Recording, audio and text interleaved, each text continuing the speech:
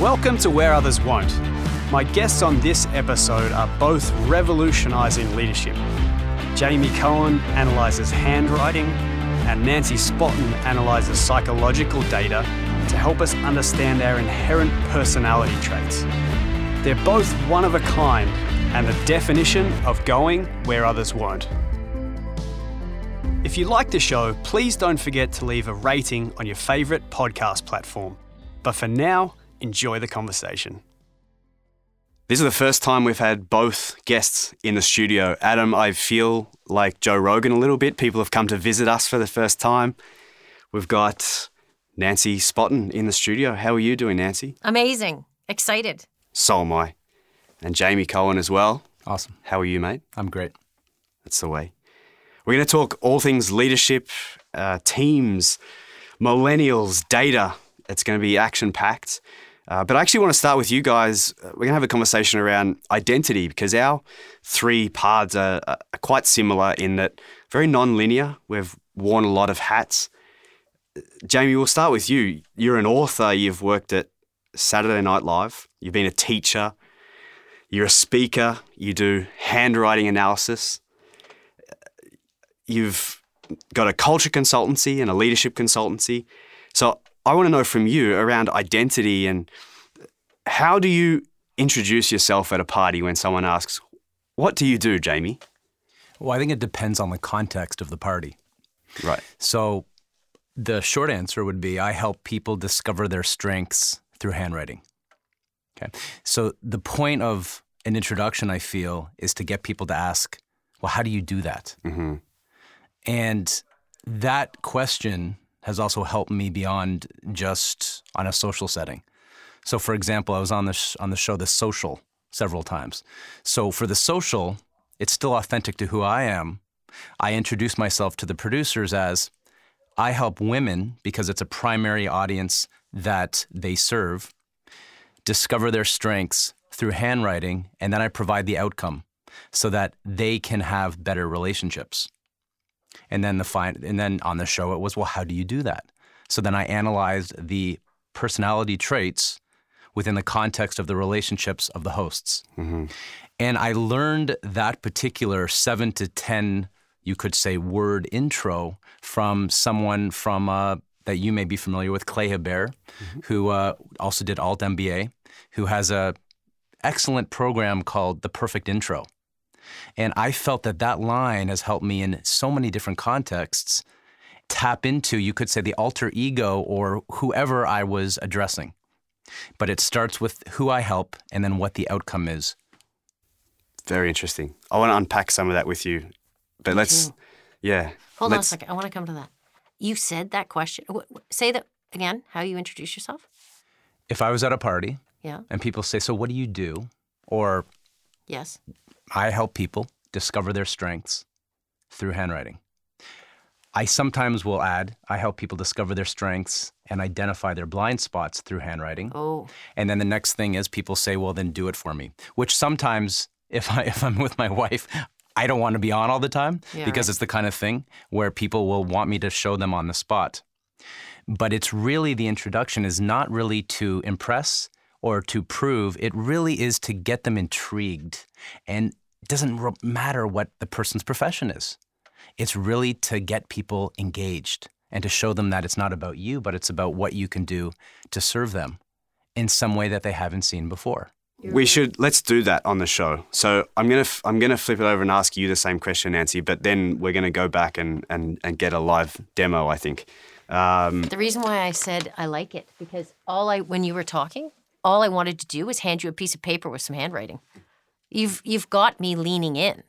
And I bet there isn't one person who has walked away from you without I wonder if it is. Oh, the only people that would walk away from you are the people like, oh God, he can see my secrets.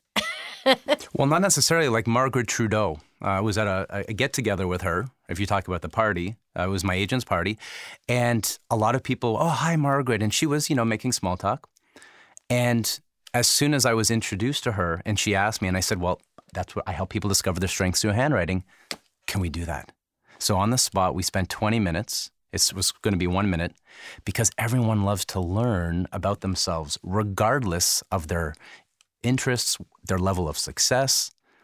If you can show them something or reintroduce or reinforce something positive, and in some ways, if it's artfully done, some way they may want to improve, that depends on the context, people want to hear it.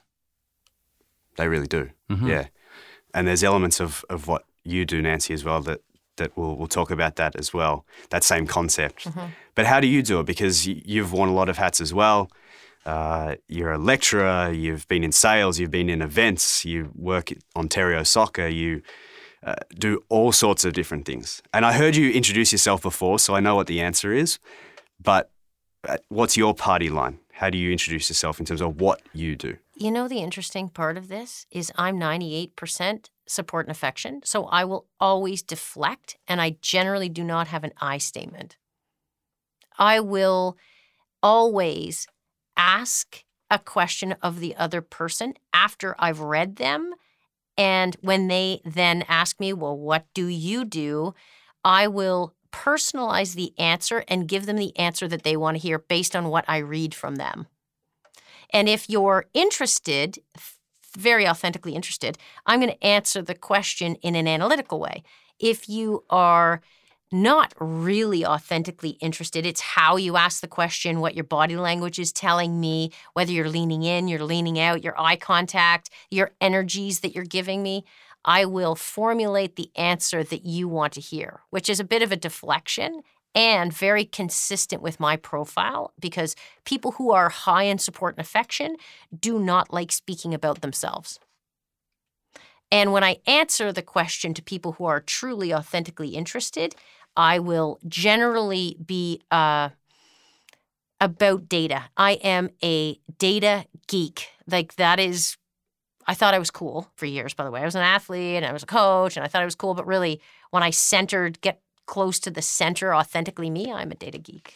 I am the person who actually helps people find their strengths with data. Nice. Tell us more about that. So your business and the analysis tool that you guys use helps to uncover this. And okay, tell us about that, where it comes from, and all these terms that you're using in terms of describing people. Where do they come from? How do we get to them? Okay, so I need to give you a little bit of context. For years, I was an athlete. For years, I was a coach. And then I streamed into business and I ran big teams. And I was always good at it because I'm very high in broad external awareness. I can see and feel and think, and I'm intuitive. I can tell whether you're going to be a good person. I can tell how to coach you. And really, my strength was teams. Then I was in a large organization. I get sick. I get cancer. I have to go through chemo, and I put strategies in place to make sure that my team, of a large team, is taken care of. One of the strategies that I put in place is I bring in a team of Olympic coach. They're not Olympic coaches. They're the people who coach the coaches. Right. And they use this psychometric tool. And I was fascinated by this tool. It's called TACE, and they use it to exclusively select the Navy SEALs, all senior military officers. It gives you your psychological profile in 20 different scales. It's a simple 144 questions, 263 algorithms that give you an answer. Then in 8 minutes, I can see you and what makes you great. And it's just data. So it's very clear to me. And that tool changed my life. And because I could see so effectively, and I didn't make mistakes. So of the 1,600 kids that I'd coached in the past, there were still 5 kids that I missed. And I made mistakes, and I didn't help those kids progress, which is really what I'm all about. So that tool changed my life. And it allows me to see how you pay attention, how you communicate, how you lead. And therefore, I can explain to you what your 3 greatest strengths are. And I always say to these people, it isn't me being kind to you. It's me just reading your data back to you. This is what makes you great. And that's the beauty of it, is that when I put it in front of them, they're like, wow, I always thought I was pretty good, but now I really see I'm really good. And all of a sudden, it's like this world of stress has been lifted off of them, and they can sing from the rooftops what makes them awesome. So in certain profiles are easily able to see themselves. I think it's a bit of a false positive. A lot of people who have a lot of self-confidence. But if you look at a lot of other people, women generally, they don't spend a lot of time self-reflecting. They spend a lot of time giving to other people, not really focusing on themselves. And when you turn the mirror and you put it in front of them and you say, this is what makes you great. They're like, wow, I feel so proud of myself. I didn't know I was so awesome. And then they go down a road and make a huge difference in this world. And they unlock their potential. And that's what I do. I really help them unlock their potential. I give them the tools and the clarity that helps them see what makes them great. Yeah. We met a couple of times, once randomly and then got reintroduced by our friend Stephen Caldwell. And you're even selling yourself short. You're so good at this kind of thing now. You had me pegged. I've never done the analysis. And you had me pegged within about 5 minutes of talking to me. Yeah. So you're selling yourself short on that. But that's why I wanted to have this conversation with you guys, and the idea of this leadership being within you already. And there are tools, whether it's data, whether it's handwriting, that we can actually use to put that mirror up to people. But I'm going to flip it over to Jamie, because I want to understand where your handwriting analysis came from, and then I want you to do it for us. I want to show people how it works live. But so, what was the story behind it? How do you go from even Saturday Night Live, being a teacher, handwriting analysis? How does this all fit together? Where does it come from? When I was 12 years old, I had a stuttering issue. My mom, who was a teacher and also was a handwriting analyst, looked at my writing and she saw two traits: fluidity of thought, which looks like figure eights. It's a writer of some speakers and writers. And also she saw high goals. And she said, honey, I think one day you're going to strive to achieve these things. Now, I was totally skeptical. I said, Mom, are you telling me you can analyze my personality based on a few strokes on the page? That's ridiculous. Well, I didn't totally say that because my mom is my hero. But what it did is it planted a seed that I could change and then I could grow. And in your interview with Joe Dumars, he talks about the importance of the process. The psychological process that he looks at in analyzing players is more important than their resume, than what they've achieved. So from that moment on, when my mother saw this in me, it developed a growth mindset. It was a pivotal moment that I wanted to understand why I behave the way I do and why others behave the way they do. And I would describe myself as a situational introvert or situational extrovert, depending on how you want to see it. When I worked at Saturday Night Live, I used it as the ultimate icebreaker because I was a shy Canadian guy in his early 20s. I was surrounded by writers, producers, comedians, some extroverted, and they all wanted me to analyze their personality through their writing. So the act of writing starts in your brain. It sends a signal down the nervous system to your hands, and your fingers carry out the directive of your brain. So your writing paints a picture of what you think. And each stroke that you're about to make on that page is directly correlated to a particular personality trait. And where you were saying that Nancy has the gift of being able to read people within 5 minutes or less, what this has done for me is I can look at someone's handwriting and with a high degree of accuracy. So I've been told over the last 25 years that started as a hobby and then became a framework in which I then go into other ideas and themes that are important to me within leadership. It's like a personality X-ray machine. And it's based on the data. In my case, the data are the strokes on the page. I'm not reading people. I don't have the gift that Nancy would, but I have the ability to look at a combination of strokes, and I can see 100 personality traits in someone's writing. And within less than a minute, I can share a few strengths that may show up in the writing, which is why we call it brain writing or frozen body language. And your signature is what you want the world to see. That's your authority in the world. Your writing is who you truly are. And you can see how they're aligned. And sometimes people show a different face publicly than who they are privately. And there's nothing wrong with that. It's just how they show up. And it can help them bring awareness to that. I have two comments to that. Number one, I actually think you're very high in broad external awareness. You read body language. Like I said, when we walked in, I was like, whoa, you jumped into my soul. Your eyes, you read. And the energy that you bring is like you lean into people immediately. So you're reading a lot of that data points before you're actually getting to the handwriting too. And I would pinky swear on that one. And the second one is, I totally forgot what the second one was. I got stuck on my pinky swear. Well, I would say yes. When you said that to me when we walked in, it took me aback a bit because there may have been truth in that. Just the way you said it was quite accurate. I said no, but I think I said no meaning I wasn't sure how to respond in the moment. But when it comes to the handwriting, I'm not judging your body language. I will get, even by people who say that's right on, they'll say, are you reading my mind? You're reading my body language? But I'm not. I'm justifying it with the strokes on the page. But what it does do, I may have a certain level of intuitive awareness, which I've developed almost separately from handwriting, but may have drawn me to handwriting analysis.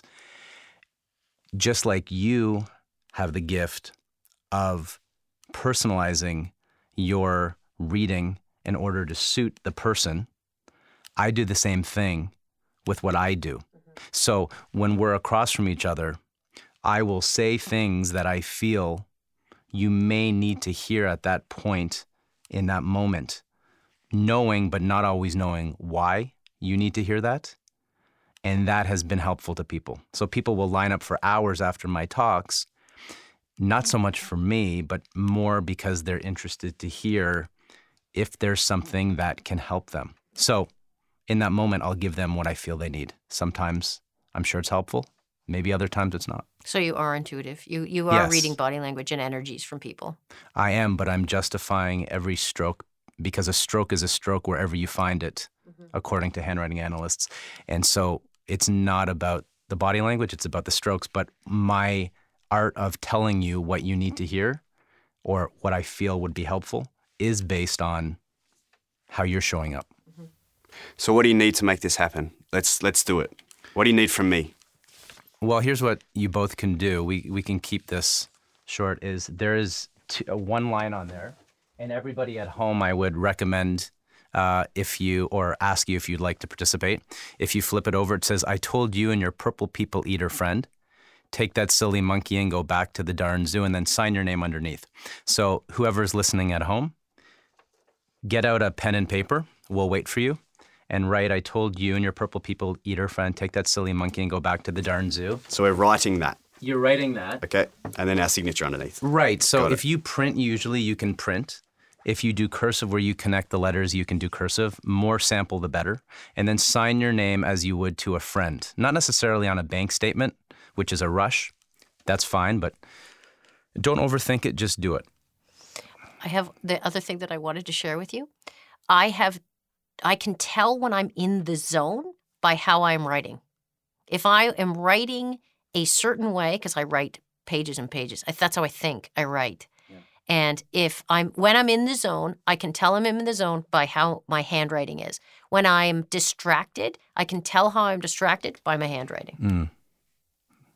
Yeah, it will show. Yes, our writing doesn't change, but our moods sometimes do. And we feel differently about ourselves at different times.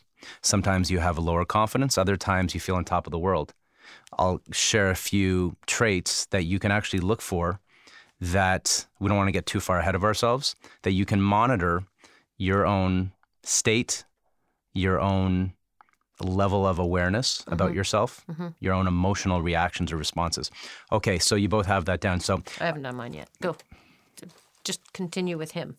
I just want to share one other thing. This is how his work and my work actually marriage. There's a good marriage here because I am high in distractibility, and the light when I'm writing drives me nuts. The shadow, so it will affect how I am thinking and the focus. So it's like when you get people to do their handwriting, do you set them up in an environment where they are at their best so that it brings out their authentic self? That's an interesting question. Was usually in a room full of people, they're all doing it simultaneously, so they're feeding off the energy in the room. So to answer the question is, not necessarily. Where you write, like you said, has an impact on also your moods. But I would say there's not much of a change. Yeah. And I asked you that question when I came to meet you, Nancy, about where people do your test as well. Mm-hmm. It's always been my big thing with science in general, is the environments that we're actually measuring this stuff in. They do affect the outcome. And in your book, you talk about that, and that was the point that challenged me, was how important context was in leadership, where traits may not be as effective in choosing leaders today based on the data. I'd like to hear what Nancy has to say about that after, as context is.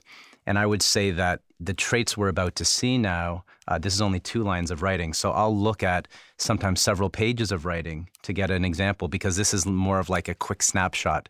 If you see 1 or 2 traits in a person as a first impression, it may leave you with the feeling that this person is X, Y, or Y, but it doesn't necessarily represent their whole context. You don't know the context that they're dealing with right now. Mm-hmm. So what we're about to do is I'm going to go through it, and at home you can look at your writing. I'm going to be explicit and to the point as possible, and we'll look at 3 traits on the spot.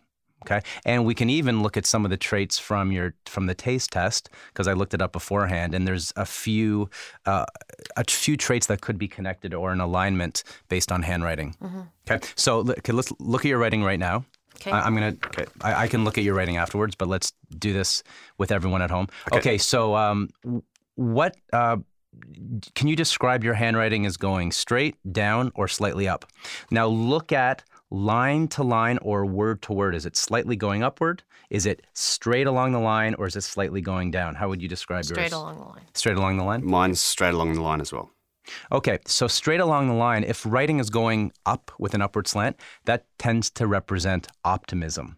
Okay, so optimism would be seeing the opportunity in a crisis. Or Martin Seligman says, a muscular calm in the face of difficult circumstances or in the midst of the storm. If it's straight along the line, it tends to be realism. So it's just a balance. It's not overextending optimism, nor is it pessimistic. It tends to be more of a realist. So if you look at your writing at home, for example, Jeff Bezos' writing, it tends to be slightly upward, okay, where Bill Gates is right flat along the line. Okay, so that would be one trait that we could see in our writing. Actually, Apollo Theater talks about their studio being developed based on the idea of turning a scrap heap into an opportunity. Okay, so Seligman also said that it's important to look at a situation and solve it on the problem's terms and not sugarcoat it. So optimism can be a disadvantage. It can be a liability if we overextend it. Now, would you how do you write your capital I? Do you write it straight down, or do you have a ledge on the top and the ledge on the bottom? How would you describe it? Straight down. I'm a straight down as well. Okay, so writing it straight down, capital. Now, how big is it compared to the rest of the writing? It's exactly the same size. Okay. I'm bigger. I'm probably double the size. Okay, so double the size may represent someone who has extreme confidence in certain circumstances, right? So regardless of how you show up, remember the writing is on the subconscious level. There is a very strong sense of self-confidence, okay, which has served you. If it is equal to the size, again, this is one sample. I'll look at pages and pages. One sample of a line. First of all, it both means independence. So this is independent of the good or bad opinion of other people. When it's straight down, it's also constructive and creative usually. Now, if that is straight down like this, and it's balanced. So again, it's not, you're seeing yourself with a healthy level, not that yours isn't, it's a healthy level of confidence, but it's not overestimating yourself. You tend to possibly put others first when you judge them. Now, look at your signatures, okay? How would you consider your signatures large, or would you consider your signatures small compared to the rest of the writing? Larger. Larger. What about you? Well, mine's larger. Okay. So large signatures tend to command respect in social situations, tend to walk with confidence, to be bold. You tend to have had your own back over many, many years, you've developed this ability. It's not a mask, but it's projecting a powerful form of charisma. It's authentic. Now, let me look at the writing, and I'll tell you a few more details because I wasn't looking at it in details. Okay, and I'll describe what I'm seeing, so at home you can also see if you have some of these traits too. Okay, so this is me. Yeah, so this is Cody. So there's a high degree of integrity in the sense of walking your talk. If you look at the circular letters in the middle zone, they are circular. You've really developed. So if you have circular letters in the middle zone, which are free of lines, it doesn't mean that if you have lines within your writing that you don't have integrity, because the opposite trait in handwriting is not necessarily the opposite characteristic. But in this case, there's a high degree of integrity. Now, you tend to put up some emotional distance. It takes you time to really trust. You need to really get to know people before you trust. And I see that because the writing is capitalized and there's not a lot of connection in the writing, right? So it's putting up those strong emotional walls. Now, your writing is large. There's a lot of creativity in the upper loops. Now, Cody has on his R a really big loop on the upper end. That is a applied abstract imagination. So this powerful way of taking novel ideas and creating some type of synergy between ideas that don't seem to coexist into something greater than they are. Now, you may underestimate yourself, even though you have confidence. We are all these. There's a certain dichotomy within ourselves. So even though you show this projected self-confidence in the large size of your writing, how many people out there don't write out your first name? Probably a good percentage of it you do, like Cody. So Cody but he likes to be seen, but not always known for who he truly is at first, which directly connects with the lack of connection with the writing. So you like to be seen, but not always known. And I see this with certain celebrities. They're more comfortable projecting, but it takes time to get through those walls or for you to open up, right? It's not a bad thing. It's just how you operate. And the last thing I'll say is, I see printing takes a little bit more time. I can read cursive a little more because printing, there's less ideas there. I would say that one more thing about you that stands out is you have a good degree of both creativity and, again, through that magic, through that ability to have those big, large loops, and there's some analytical ability as well through the M's, the pointed M's. The M's are not rounded. M's and N's tends to be an analytical form of looking deeply into ideas, of analyzing data in a clear, simple way to summarize it. So you have that good ability to both create ideas and to summarize them, to summarize data, to analyze data. Okay, hold on a second. Interesting. I'm going to translate his language into my language. Great. This is how I would... So you said trust. So he's high in control, high in physically competitive, and high in self-confidence, which are the three traits that are reflective of good leaders. They want to step up. They don't mind taking control when there's a need. They love to lead. They're driven to win, and they know they can do it. They have belief in themselves. The one thing that you will see in people who are high in those three scales is that they will be closed until they respect you. You have to earn their trust. And respect, if they don't respect the people that they're with, they will tend not to be that interested. The second thing, he's probably very high in analytical conceptual. He pays attention with a broad strategic view. He's able to solve complex problems, and he's able to very effectively analyze and synthesize complex information. Yes. So that's the second one. And the third one is he probably has a very healthy level of self-critical. So he expects a lot of himself. The average self-critical of a world champion athlete is 63%, and Cody's probably about 50%, which means he pushes himself really hard. He not only has expectations of himself, but he has expectations of others. So that's a different language. Excellent. But the same connectivity. Yeah, I love that. I love it too, yeah.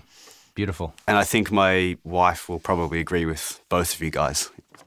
But you're What high you in, said. see, what makes you a great leader is that you're very high in support and affection, and therefore people will gravitate to you because you care. But you articulate very effectively that you care. And that's the type of leadership that we need to build in the world. That's the type of coach we need to build in the world. I agree. It's a whole other conversation. Okay. So Nancy, a few things that stand out. The slant of your writing, and at home, this is difficult to see if you're not looking at this like I am for many, many years, but Nancy's writing slants slightly to the right. Okay, you can do that by quickly putting a line along the baseline. That's the imaginary line underneath the line of writing, and look at where it slants, the bottom point to the top point. Again, difficult to see, but her writing, you can just look at writing, it will look like it's going this way. That tends to be high in compassion, empathy, getting in the ability to really understand people on a deeper level. Again, this isn't me reading or intuitive. This is the writing. The stroke is a stroke on the page. I'll show Nancy her own writing in a second. It's consistently to the right. It's also high EQ, emotional intelligence, in terms of understanding people's pain points and also really celebrating with them in terms of their wins and their pleasure. She shows fluidity of thought. Fluidity of thought is the trait that my mother saw in me when I was young. That looks like a figure 8 in your Y's, your J's, or your G's. You also see this with athletes. You see this figure 8. DeMar DeRozan has it. Steve Nash has it. Serena Williams has it. It looks like a figure 8 where the mind and body connection is in tune. She has that in the second line of her writing with a capital letter. Now, what's interesting on top of that is she also has a high degree of sensitivity to people. She has a sensitivity about how she's perceived in a way that the sensitivity works as a strength and not a curse. It's a strength because it adds to the compassion, the ability of treating others as she would have others treat her. You can see sensitivity in the small D strokes and T strokes. The D stroke has a loop in the upper part. So you have the line that comes underneath the circle, not there, because that's a circle. If there is a loop in the upper part, that represents a form of sensitivity. I have this trait. Steve Jobs has this trait. Many leaders have this sensitivity. Tony Robbins, Michael Jordan, Frida Kahlo have this sensitivity, which you see in people sometimes connected with compassion, but not always. In this case, you do.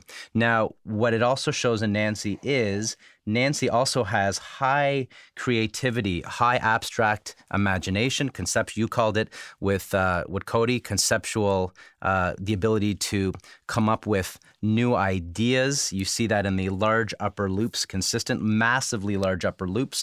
So that's an openness to new ideas. And we see that there's the incredibly detailed persistent stroke. The persistent stroke is when anywhere in your writing, it happens in her signature, but it could happen in other places, the line goes back to the past, back to the left, and it shoots forward back into the future with strength. You see that with people who have overcome pain. It can be physical and emotional pain. They have learned from what's happened to them, and she's coming forward with extraordinary stroke. It's this long, winding stroke that actually, like Terry Fox, if you look at Terry Fox in his G's, in the lowercase, the descending stroke, right at the point at the bottom, it gets stronger. There is a dot. That's just when things are at their hardest. He finds within him and go from strength to an extraordinary level of determination. So Nancy has a stroke which right at the end, it gets stronger. Do you see that? And it's not about the pen, it's about her on the subconscious level, going back to the past and shooting forward with strength. Let me break that down into data. Good. And you said open. I have an openness. So I am very low in reduced flexibility. I am equally able to change if we need to change. I have that flexibility. So reduced flexibility, you said openness. You said creative. So the combination where my strengths are is that I'm very, very good, like Cody, at solving complex problems and seeing analyzing and synthesizing very complex information and simplifying it, communicating it and simplifying it. And then I'm also very high on the rules and risk scale, which means how I solve those problems is very creatively. And that's what is showing up in you said EQ or high support and affection. I am very high in support and affection. I care. I express that I care. I'm low in criticism and anger. I don't see bad. I only see good. I only see in your body language, because I'm very high and intuitive. I can read what makes you great. So I will share what makes you great, because that's what you call it EQ. It's really high in support and affection. So it is very interesting how you can speak in language A and I can speak in language B. And ultimately, it's still, it's right, it's interesting, and it helps people see and feel what makes them great. It's fun. Very fun. Yeah.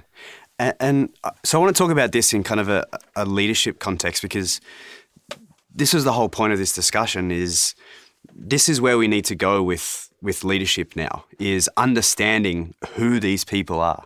The way we've traditionally gotten to know who we're going to choose, who we're going to have on our team, is we bring them in for a 30-minute interview and we ask them these, questions that we've Googled and ask them about a time where they solved one problem and everyone answers the same. And we choose that person because we like them. Usually it's because we like the same band that they like or we have the same car that they like. Whereas we can actually get a lot deeper with this stuff, and whether it's through handwriting, whether it's through actually getting to the point of being able to identify their own self-talk and how they view themselves in the world, whether it's data, that allows leaders to lead. This is my whole point with contextual leadership, is in the right context. So you can actually individualize the leadership journey for each individual and create an umbrella that's kind of leading us towards our why as a company or our why as a team. So for us, kind of at the forefront of this, how do we start to actually implement this on a day-to-day basis? What are some of the things? I'll start with you, Nancy. If you were to walk into a workplace, and I know you do this anyway, if you were to walk into a workplace right now, your typical corporate environment that's kind of stuck in 1992 and acts like Wall Street, how do we move the needle closer towards what we're talking about here, where leaders are identified properly and then once they're put into place, are actually connecting with their team and can adapt their style to what you've been talking about?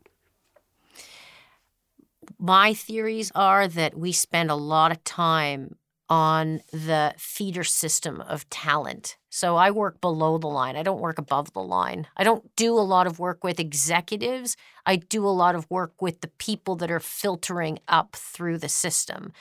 Because I know this, in the first 15 years, 10 to 15 years, you are taught functional skills. You are not taught leadership skills. There are 16 leadership competencies, and my theory is, and what I have tested and proven, is that you don't worry about the 15 other ones, you worry about the meta-competency of self-awareness. And if you can build people to have a level of self-awareness, what makes them great, build their confidence in the first 10 years of their career, you understand you, then you're able to connect with others, and that ultimately is your opportunity to be a better leader. So I start from the funnel that's the bottom of the world. Interns, coordinators, managers, directors, generally the people above tend to be a little less malleable. So I work where they are the most malleable. And then we create a pool of talent that is really ready to lead. And what I know is not only do you create a level of self-awareness, but you also put them into psychologically safe testing environments so they can learn. And that is vital for their development, vital for building confidence. Because that, for me, whether it's sport and you're building an athlete or business and you're building a team, that your number one job as a leader is to build confidence. Well, how do you build confidence? Yeah, find out what makes them great and you focus on what makes them great. And I conclude with this. I can't tell you how many people come up to me and talk about their weaknesses. And I, like you've quoted Seligman, I'm all positive, because if you have a weakness, I am low in action focus. Detail for me, can't remember even what time we're supposed to be down here. I'll probably be half an hour late. the reality is, why are you focusing on trying to change that? Because that will never change. I've recognized that, and I stand proudly that I am terrible at weakness. Therefore, I build my team around me that is high in criticism and anger and high in action focus or high in detail. So don't focus on the weakest, focus on the strengths, build from the bottom, build a pool, an army of really good-hearted, self-aware people. Yeah, that understand themselves and their strengths as well. Yeah. Yeah, I agree. Jamie, I love, on your site, you talk about this idea of co-created leadership and teams in general. What does that mean to you? And kind of, from Nancy, like, what's your theory in terms of what we need to change? Where do we need to be headed in this conversation? Well, my background, the context is I worked in a corporate entertainment environment at a pretty low level to the middle at Saturday Night Live and for Lorne Michaels, and then I worked as an educator, as a teacher, department head, and ran student activities for 12 years.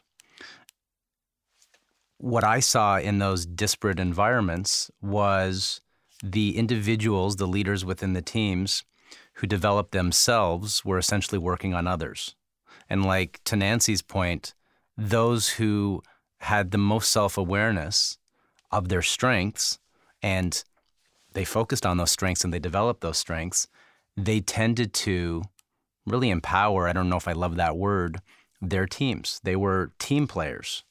And that was the same for a writer in a writer's room who had to work with a team of people. His self-awareness or her self-awareness about their strengths and developing particular sketches. Or that was the people that I worked with, my colleagues, as educators in my department, about understanding what part of, I was an English teacher, what part of was their strengths. Were they better at teaching grammar, or were they better at teaching presentation styles and really showing the students their passion for those areas?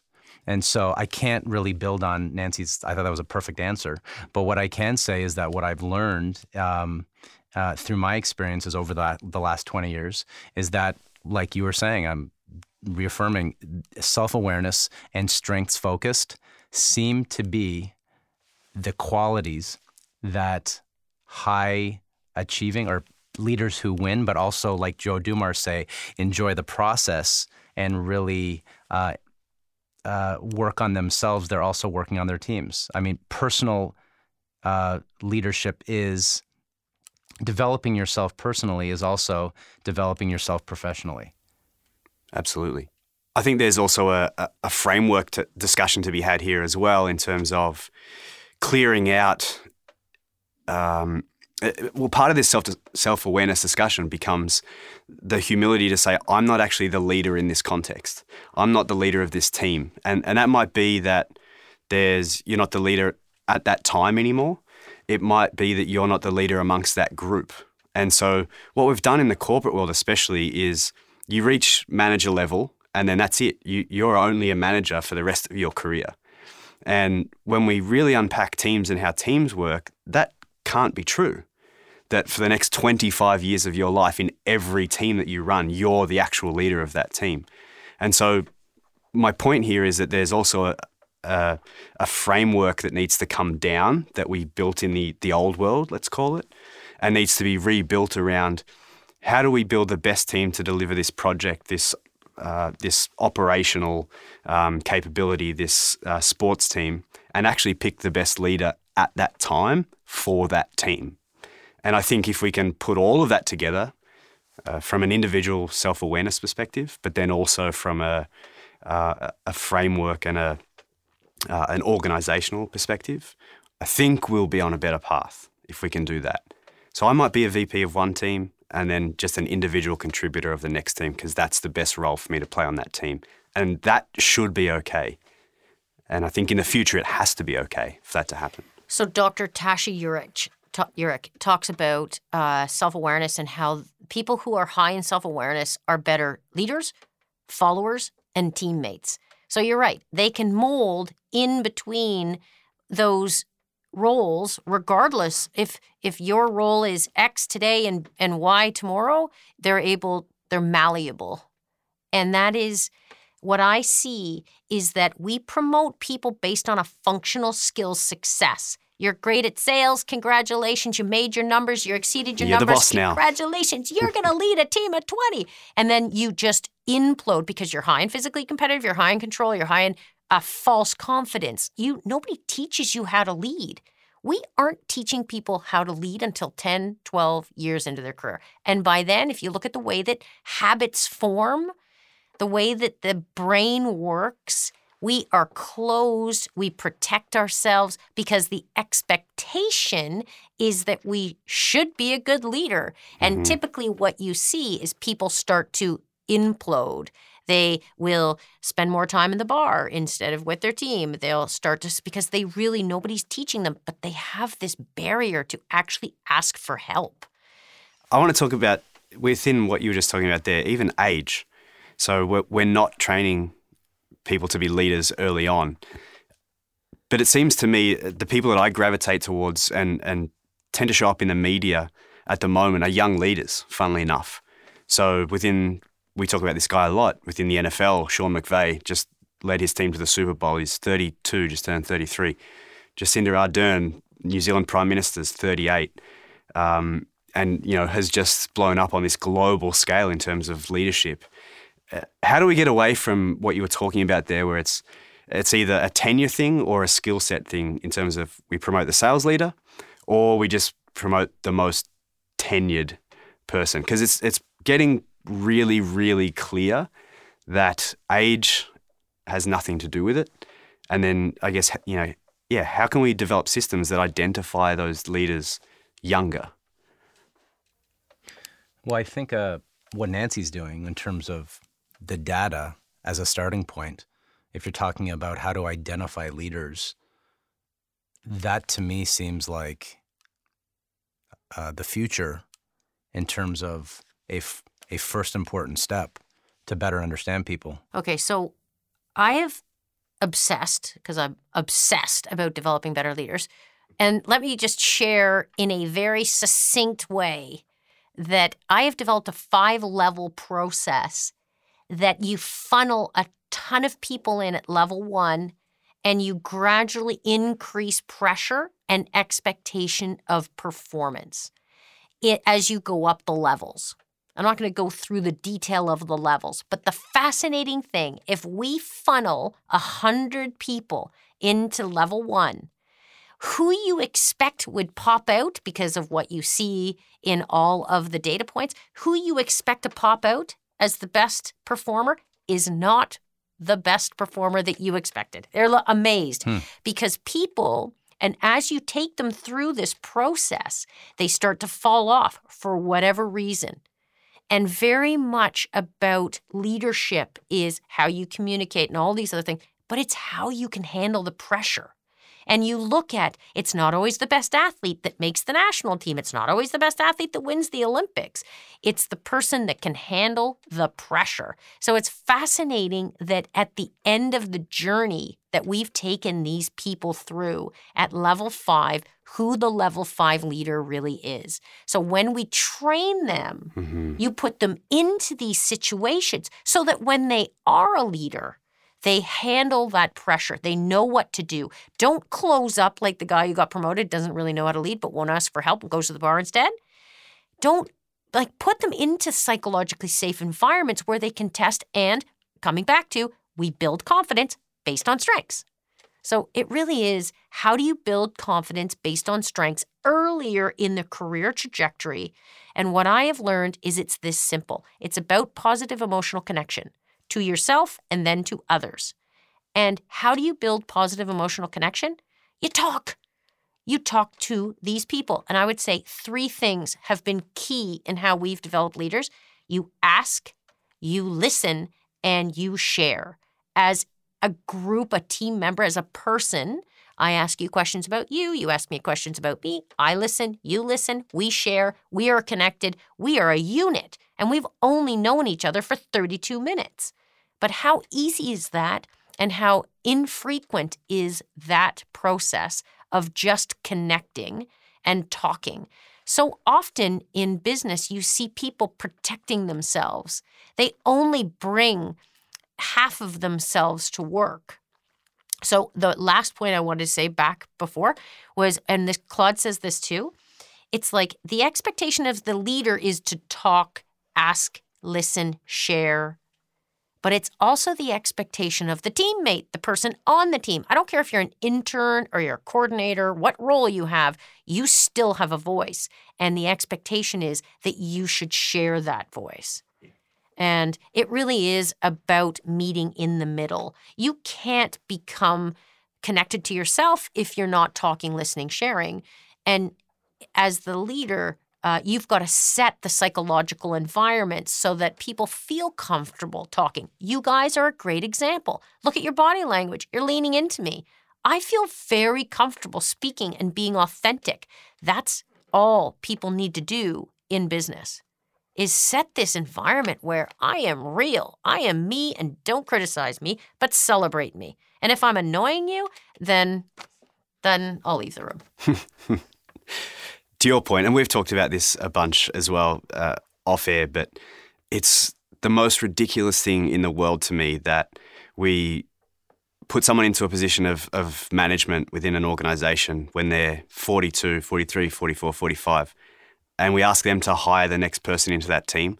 And at that stage, they've probably never actually been in a job interview before and been on the interviewing side. Right. That is the most ridiculous thing to me, that throughout that whole 20 years of their career to that point, they might have been interviewed, but then we're trusting that person wholeheartedly with that, with adding the next person onto that team. And that just doesn't make sense to me. And I think there's a lot of opportunities for that work to take place, to your point earlier on.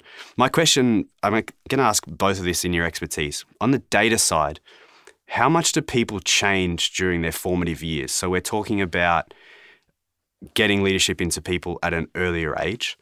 Would my reading for you, Nancy, at 18 and 25 and 35 be the same, similar? Would I have changed through my formative years, through my external environment? How much am I changing over time? What I have seen in the data is that certain scales will flex, but I will always be high in the intuitive. I'll always be high in broad external awareness, in broad internal awareness, and in rules and risk. Like, those are scales that won't change. What has changed for me is my action focus has actually gone down, which is a good thing. You want leaders to be the theorists and the strategists and see 2 or 3 years out. You don't want them in the detail. Right. So yes, you can flex. Again, it's just, what are your strengths and capitalizing on your strengths. I worked for many years at the detail level, and I probably exhausted myself because I was working really hard. So my data would have been high, but in fact, that's my lowest attentional style. So let's just forget that one and focus on the ones that I'm really good at. Mm-hmm. So yes, there's certainly flexibility. You do grow, but your core self, really, if you're paying attention to your core self, it won't change. I don't see it changing in the data very much. Yeah. What about handwriting? Yeah. Do you see that? Like, to your point, the core self remains quite stable over time.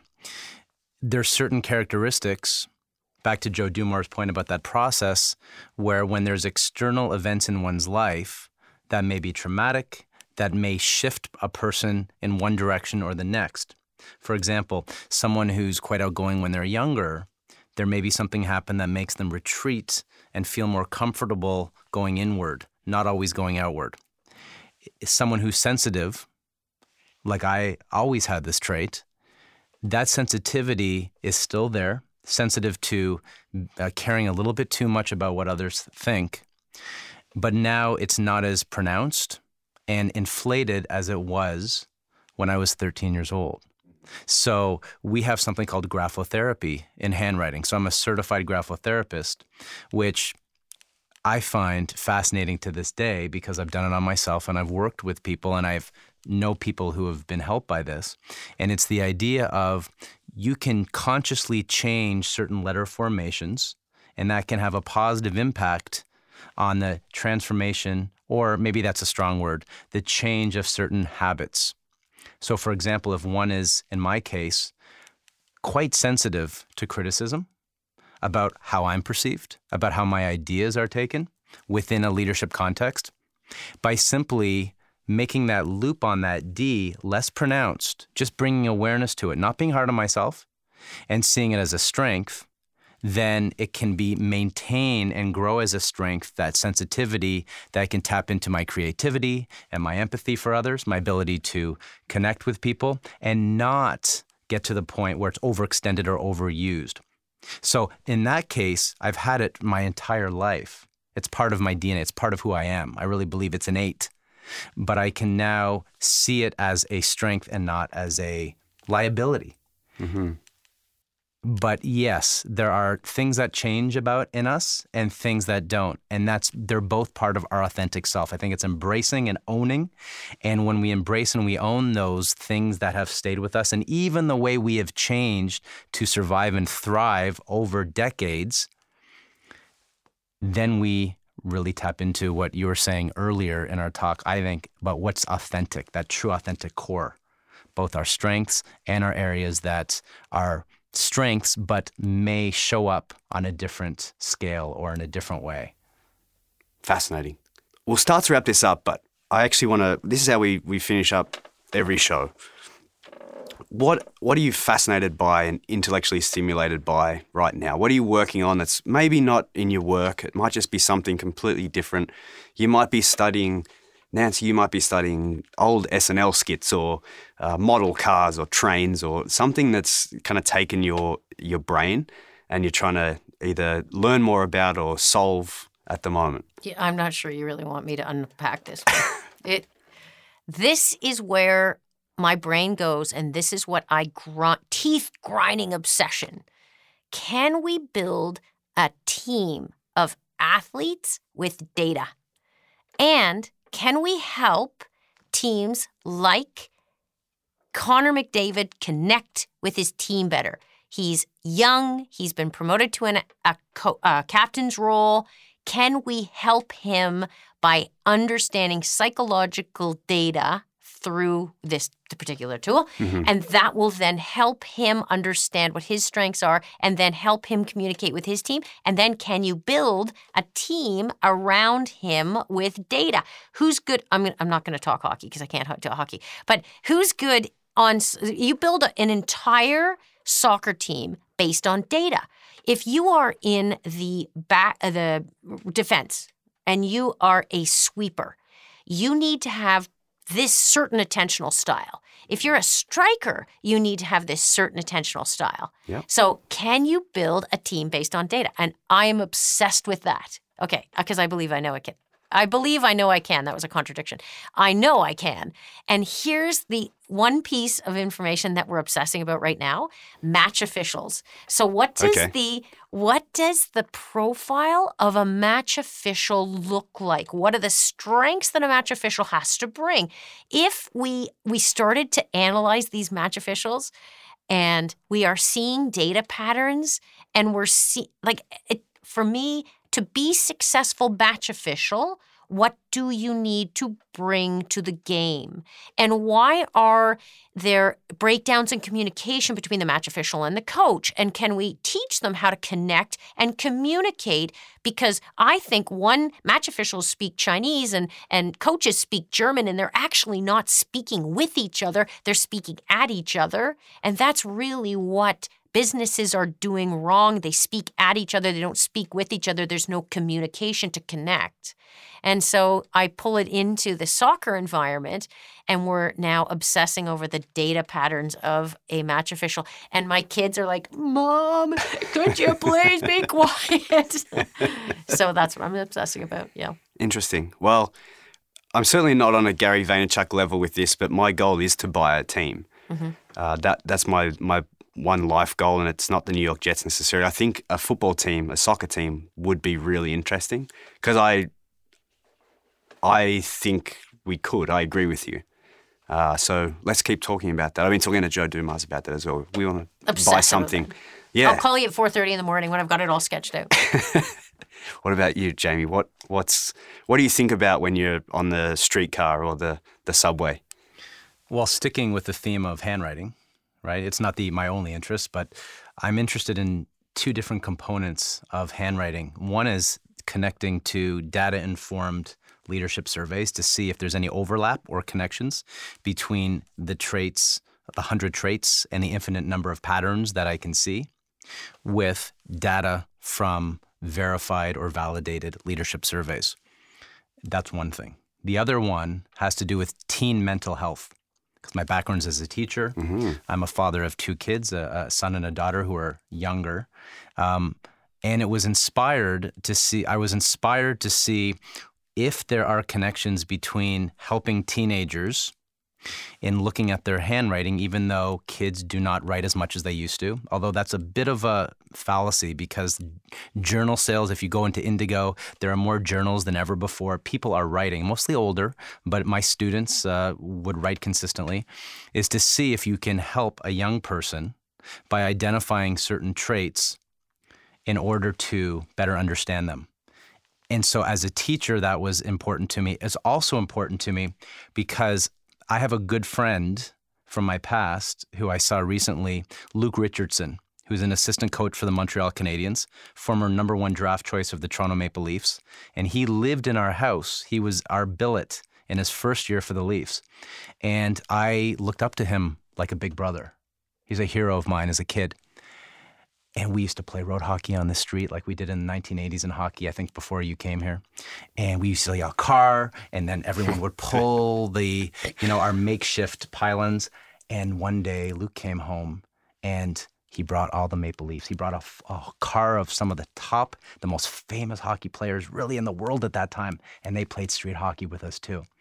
So I grew up and this was a dream, but that's not the point. The point is, what really made me look up to him as one of the great mentors of my life is him and his wife, Stephanie, went through the most tragic event that I can ever imagine parents going through, which is one of their 2 daughters, Darren, suddenly took her own life a few years ago. But they turned that private pain into a public calling to bring awareness to teen mental health. And they named the organization Do It for Darren, and the color of which Luke wears every game that he coaches. When I saw him, he was wearing a purple jacket because that was Darren's favorite color. And when we went to that funeral in Ottawa, my whole family went, my mom, my dad, my sister, and I. We jumped on a plane and went to support him in Ottawa. In front of thousands of people, this young girl made such an impact beyond her years. And I made a commitment, I wasn't speaking then, that I would use any platform I had when I could to mention this particular charity and to do something about it. So I merged handwriting and my speaking. And the last talk I gave, which was a week and a half ago, with a group of 300 mompreneurs, and I found a way to incorporate that. And so that is what I'm passionate about in terms of something beyond me, and I will continue to be. Me too. Count me in, and I'm sure you will be as well, Nancy. I know you're passionate about youth and empowering them, and you can get on board with that as well. My favourite part, I mentioned this earlier, my favourite part of doing this show is the matchmaking part, and I'm glad that we brought you guys together. You didn't know each other beforehand. I think you guys can both help each other in multiple levels. So thank you for coming together. Where can we find you, Jamie? Where can people listening at home find you and what you're doing? Well, my website, jamiemasoncohen.com. You're pretty active on LinkedIn as well? Yeah, I have a little LinkedIn show called Chalk Talk which is awesome. Thank you. Where I talk about issues that are important to me through the lens of handwriting on a black chalkboard. You're a very good communicator. Thank you. You have great cadence, great pauses. You are never saying, You rarely go off on tangents and not close the loop. You always close the loop, which is your high in action focus. It's good. You're a very good orator. Thank you, Nancy. Very good communicator. And I complimented you because you're also high in support and affection, which is actually something I think your mother gave you. I heard that anyway. I always say this when people ask me. For years, my brand was always about a brand that I was working for. Now it's my personal brand. I always deflect. So I always say, call Meryl. I'm building Meryl's. Just call Meryl. Call MerylEva.com. Go to Meryl. I am on LinkedIn. I'm very, very proactive on LinkedIn, sharing stories. You are. I am on NancyJSpotton.com or Empower Performance. But either one, but call Meryl. She'll answer. I won't, because I'm low in action focus. Your little daily update on LinkedIn is one of my favorite to get. It's always so different. It's articulate. It's to the point, and there's just nuggets of gold you can take away from all of it. So keep doing that, and same for you as well with your chalkboard. That's fantastic. Like I said, I'm thrilled to bring you guys together, and thanks for coming into the studio. This is our first all-in-studio episode, so thanks for being a part of it, and So much fun. I hope we can do it again sometime. Yeah, it was a pleasure. So much fun. Thanks, Yeah, guys. Good. Awesome. The Where Others Won't podcast is recorded at Apollo Studios in downtown Toronto and is produced and edited by Adam Esker.